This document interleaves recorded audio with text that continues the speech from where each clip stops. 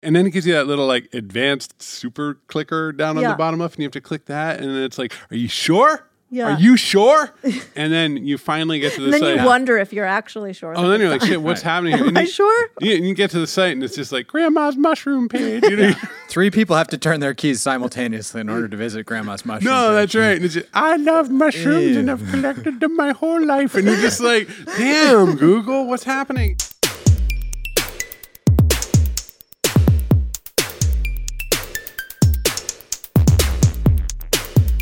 Today's episode is brought to you by Refinitiv. Refinitiv provides information, insights, and technology to drive innovation and performance in global financial markets.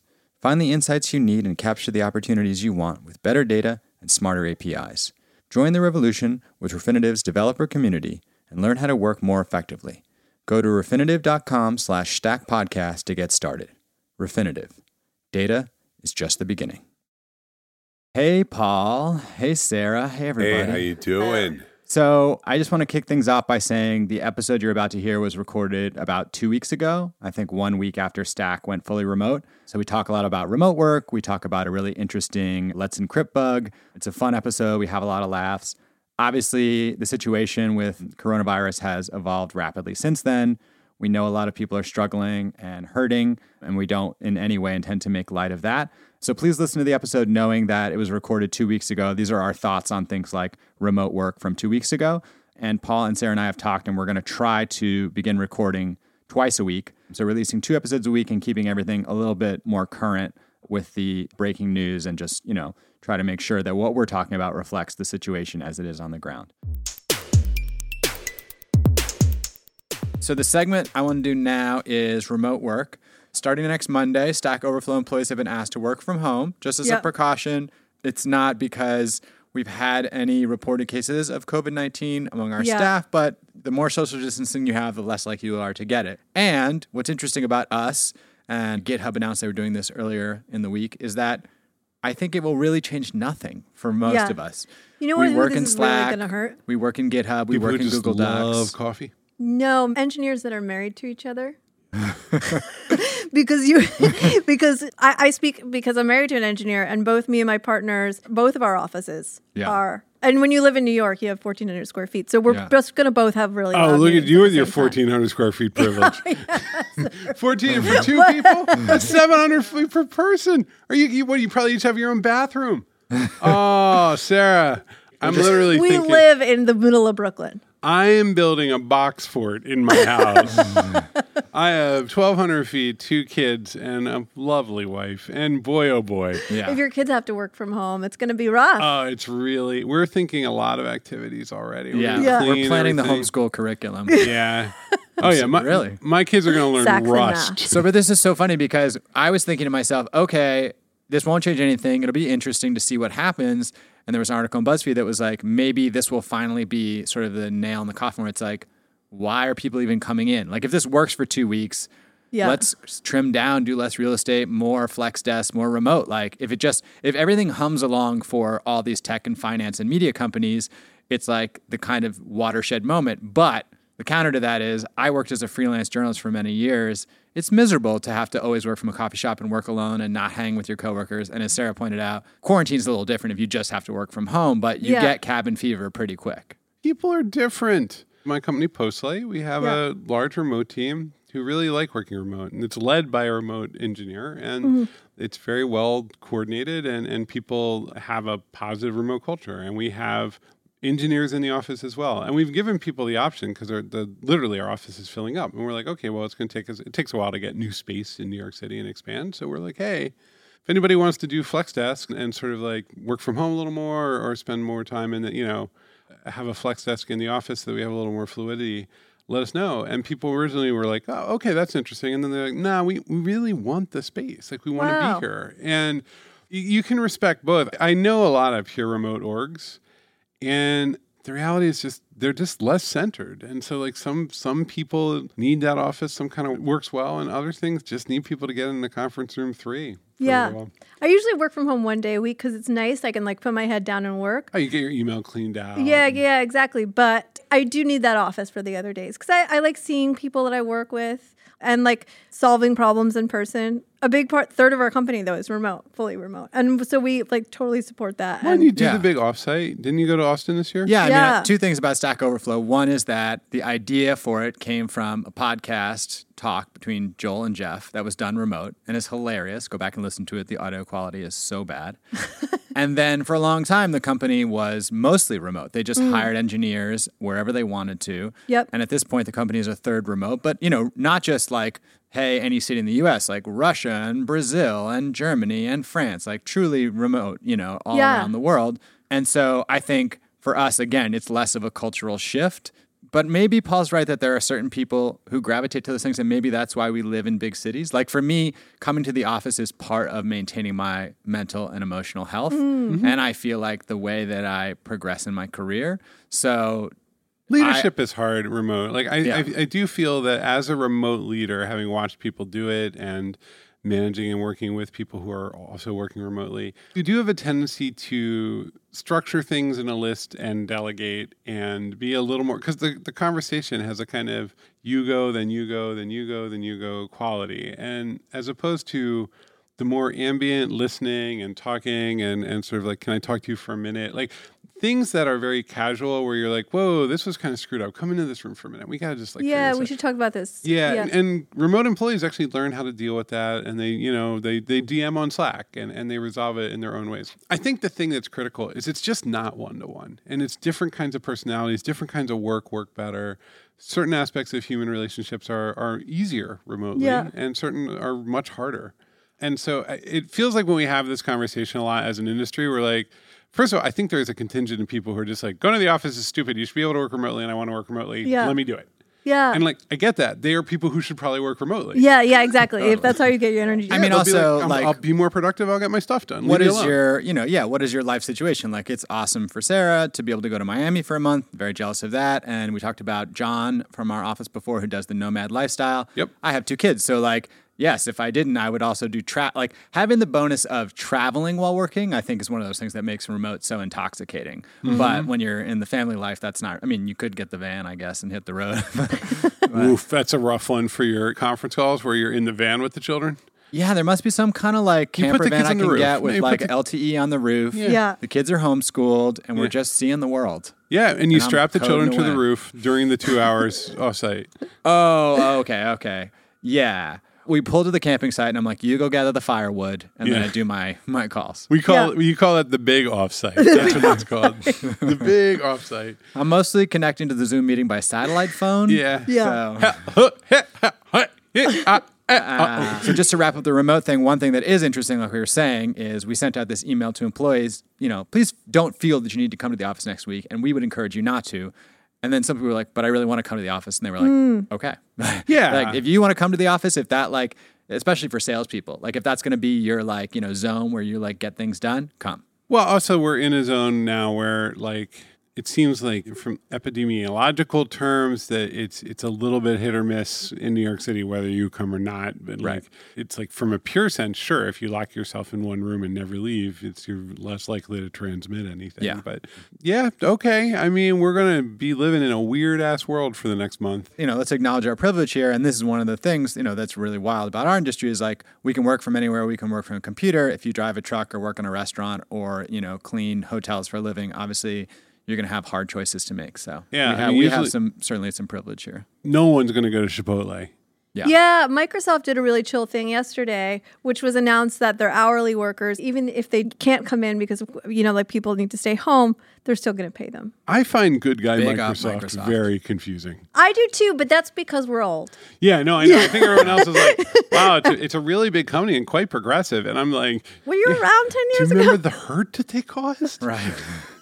But no, I mean, that's exactly, look, for an organization like them, and they have, roughly $400 trillion of money. Yeah. Just money. To look around and be wow, the people who support us should be able to also continue their lives. They've done some really good work, and especially under Satya, I have to say. Look, that guy took a thing that was going pretty well, but really not that interesting. Didn't have a lot of, It wasn't going well from like a from a PR optic. No, but from a market perspective, it was just fine. Yeah, it was just the market was fine. It was no like one a giant, really ugly company. It was like IBM back in the day. Yeah. And then he turned it into a giant, infinitely profitable snuggle fest from the outside. Agree. Yeah, from the outside. And he used to be... Satya, come on the podcast. Let's talk about how you did it. He likes poetry, too. We can talk poetry. We got Clive on. We'll talk some poetry. Okay, yeah. Sweet. So yeah, it's interesting. We've talked a lot about the broken parking meters, about maybe what happened to Robinhood, about the hedge fund that had Y 2038. Time obviously is tricky. And another thing, Paul, you pointed out is that, when you can choose between malice or incompetence, it's always the certificate expired because somebody forgot, or that person got fired, or they quit, or they died. Well, also, you got to remember when it was on some guy's credit card. When malice enters the picture, it's always exploiting incompetence. Yeah. It's not like malice can't get in there and be like, I'm going to make this insecure. Malice has to get in there and be like, look at this. Look at these incompetent clowns. I'm going to have so much fun today. And by malice, I mean Russian bot armies. That's what I mean. But shout out to our community who let us know ahead of time that some of our certificates were going to expire. And so we were able to jump on the problem and fix it. Wait, really? Like they were like... Nyusika 7H. So they were like, hey, guys, just a little heads up. How much more? Sarah, read the headline there. Yeah, so someone posted on Metastack Exchange that our Let's Encrypt certificate was requiring an urgent renewal. Stack Exchange's certificates are in need of renewal ASAP due to the Let's Encrypt CAA rechecking bug. Let's find out what that is. So, Let's Encrypt is a service where it's essentially, I have many a time in my life set up a certificate for a website and installed it in Apache. And it is one of those things that it should be about 10 minutes of following the FAQ. Somehow you always screw it up. It's fascinating. Deep config files. And then you're just 2 days later, you're like, I'm hitting port 443 and it won't. and then and then something goes wrong, or you set the wrong address, or it's just bad. And so Let's Encrypt is a nice free service created by well-meaning nerds who did a good thing. And you just from your command line, you can go get your certificate, get stuff set up. It does some of the configuration for you. And now you have a nice, secure website, which is key because everything is now HTTPS out of the box instead of HTTP. So this is kind of like table stakes for really getting online these days. Yeah. And it was a lot of work to do before. And they really have simplified the process, except because it's automated. So what was the CAA bug? Do you know?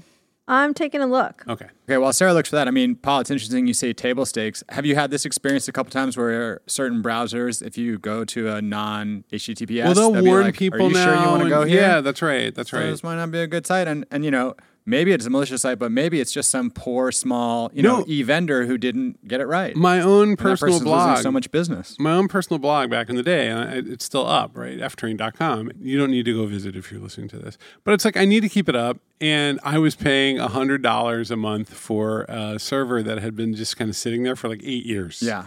Which is embarrassing. So I was like, I'm going to refactor this. I'm going to take a couple days. Or I'll take the day. And so I put it out on a service called Now from Zeit, and I got my HTTPS all configured and so on and so forth. They handle a lot of that for me now. It's $2 a month now. Amazing. Yeah, it's 2% of the old costs. So you do have to do this, so you have to deal with it. Everything is secure by And the warning that default. Chrome shows you, it's like the side of a cigarette pack. It's Are you sure you want to go here? Big red might be virus. Prepare and you're for death. Forget You're going to read this garbage? Oh, my God. Yeah. So, it bums me out because there's part of the web that's just here's some text that you might want to read. Right. And it doesn't have to be secure, but people decided it does. Yeah. So. All right, I'm just going to read this out loud. So Let's Encrypt found a bug in their CAA code. Their CAA software, Boulder. So CAA, I'm assuming, is Certificate Authority something. That makes sense. Okay. Our CAA software, Boulder, checks for CAA records. At the same time, it validates a subscriber's control of a domain name. So it's checking the certificate. At the same time, it's validating the control of the domain, who owns the domain. Okay. Most subscribers issue a certificate immediately after domain control validation, but we consider a validation good for 30 days. Okay. That means in some cases, we need to check CAA records a second time just before issuance. Happens. Specifically, we have to check CAA within 8 hours prior to issuance. So any domain name that was validated more than 8 hours ago requires time. It's always and time. again. Yeah. I mean, and this is the thing, like, there's a lot of reason. As you're saying this, I'm just going to like, I guess so. Yeah, exactly. That's exactly what I'm doing. Yeah. Yeah, that seems right. Absolutely. I mean, 8 hours? Sure. And how many seconds is that? Yeah. I'm just like, all right. The bug is when a certificate request contained N domain names that needed CAA rechecking. Boulder would pick one domain name and check it N times. So the bug was it would check. I'm telling you how bad it was to set up certificates in Yeah. the olden days. This is So instead of checking each domain name. you'd end up reading things like this Yeah. and going, I don't want to be on the web anymore. Yeah. Right. Yeah, exactly. So what this means in practice is that a subscriber validated a domain name at time X, and the CAA records for that domain at time X allowed Let's encrypt issuance. The subscriber would be able to issue a certificate containing that domain name until X plus 30 days. Even if someone later installed CAA records at that domain name that prohibit issuance by Let's Encrypt. Dun, dun, dun. So let's unpack that. Now I it's read that out. malice. Malice can enter the picture. Whoa. Yeah. So what's going on here? If someone has more than one domain name, it's only checking the one domain name as many times as domain names they have. So a subscriber validated a domain name at time X. I'm not sure I can wrap my head around this. I think it's something like this. One time, I was supposed to travel to London, and my passport was about to expire. I got on the plane in New York with a valid passport, and when I got off in London, it was invalid, and therefore I could not leave the airport. Yeah. Is there Ben, something ben like that is either a fantastic metaphor or completely inaccurate. I don't know. It sounds like it could be the world's greatest metaphor. It does. Literally Do today. you understand this? No, something about Okay. today. I'm Thank just literally, I need someone to come explain computers to me here at Stack Overflow. Okay, I cannot understand this. No, Sarah and glad I I'm are not just alone. beaten. Ben is a newcomer to being beaten on this stuff, but this is it, Ben. We have been vanquished by the. I'm pretty sure I just explained it in a way that anyone could understand. Of course. That's why. The way that anyone could understand something. I mean, that's why journalism is beating technology these days. Exactly. All right, Sarah, I dare you to write a Stack Overflow question asking somebody to explain this and see if we get an answer. Okay. If it doesn't work out, we won't include it in the podcast. Okay, if someone calls me dumb, we won't include it. Yeah. Okay. Yeah, I'll do that today. All right, great. I got to be frank. If someone calls you dumb, they can go to hell. Okay, great. Like there are times when we are dumb, and there are times when shit is. I'm just on year 20 of why won't the certificates work? But I think where we started was thank you to the community for being kind of our watchdog. Thank you for someone out there for so- understanding this. So what happened is they had to reissue a bunch of certificates because Yeah. there was this bad bug that could allow sneaky devils to come in and do bad things. Yes. Yeah, and ours wasn't reissued. Demons, so- DAEMNOS. Ours was about to expire. So this is the classic, right? Which is you go to Stack and you're like, oh, hey, what's going on? Better check Stack Overflow. And instead, Google pops up and is like, this site is malicious. It's coming for your credit card. Yeah. It's full of lies. We can't validate a damn thing. These people are monsters. So this was about to become Stack Overflow. Now, if you want a situation in which your incredibly proactive and engaged audience has strong feelings about the way that you administer and run Stack Overflow, But your certificate's For expired. all the times they pointed out silly little bugs or grammar errors in the blog, we now can see Really there is strong appreciate it. value to their this would have watchful been eye. a level 7 egg on face Yeah. situation. Yeah, this wouldn't have been a Hacker News Robin Hood loopier yeah, situation. yeah. Once again, Time. who's even What's that? running it? All right, y'all. I think right now we're getting pretty close to done. So why don't we do some lifeboats and wrap it up? I don't know. What do you think? Yeah, if you're bored at home, lifeboating. Oh my gosh. If you're bored at home, lifeboat it up. Yeah. You know what? Also, I have to say, this is a great time to tell people about the other stacks. Yeah, like travel and world building. Oh, maybe not travel right now. Totally. World building. There's some really fascinating stack exchanges out there. If you go to parenting, there's how do I explain this situation to a 4-year-old. If you go to personal finance, there's a lot of stuff about how to manage your money in this time. If you go to world building, there's people, talking about Dungeons and Dragons and creating fantasy stories to get you through this. So get on and explore Stack Exchange. It is unbelievable. It's the size of Stack Overflow Plus. It's the size of Wikipedia. Oh, there's lots of cool home improvement stuff. Now is a great time if you're bunkered down to do home improvement. And if you have a question and you can't get out and you can't hire a plumber, seriously, ask the question on Stack Exchange. Why not? It is a time for everyone to, as you're resurrecting old laptops to give to kids or to use for distance learning or whatever, may I say out loud, Ubuntu Linux with Chrome. Because because we just pulled this old Lenovo out, and my wife is like letting it update Windows, and I'm watching it just crawl to a halt as Windows puts yet more Windows into it. And I'm like, we are like one flash drive away from that thing being about 7 times faster. And she's looking at me like, I don't want to give our neighbor, a Linux laptop. And I'm like, oh, I think you do. So anyway, this is our moment, everybody. Right. Get those flash drives. Speaking of smug engineers, right? Exactly. This is when the apocalypse comes. That's when the Ubuntu Linux. Also, those Raspberry handy. Pis you have sitting around, they're going to work fine. Totally. Let's get it out there. All right. Well, I don't want to do too big of a plug, but just so everybody knows, we put something up on the site yesterday. Teams Basic is free until I think the middle of the summer, June or July. So if you are at a small company and you think it would be useful, you can go check it out, stackoverflow.com/teams. It might be useful to you, and it's free for now, so why not? All right, y'all, let's see some lifeboats here. Cannot import your lib in Python. Make sense? Oh, my God. So thank you to Elathin, awarded 2 days ago. Oh, that is one of the fundamental problems. Importing things into an object-oriented language, which is supposed to be like the fundamental aspect, it's always confusing. It's like Java has that you have to set up the class path, and Python it's like in folders. And somehow it resists understanding. Like it's just one of the most cognitively, where is my stuff? It's in like 5 different places. Like good for them for doing that, Lifeboat. As mentioned in the comments, your lib is not installed through pip. It is part of the standard library. And then there's a whole bunch of other stuff in here. So thank you to Elathin for that answer because that stuff can be tough. Use of delete on exit parentheses method in Java, awarded 2 days ago to Barney. Any thoughts on that one? Nah. Just Barney's a hero. All right. And how to add custom CSS in a Wix website. Thanks, Gray Ayer. Why not? We hope everybody is staying safe and staying sane. We hope all your loved ones are well. And we send a shout out to all the people on the front lines who are working to try and solve this problem.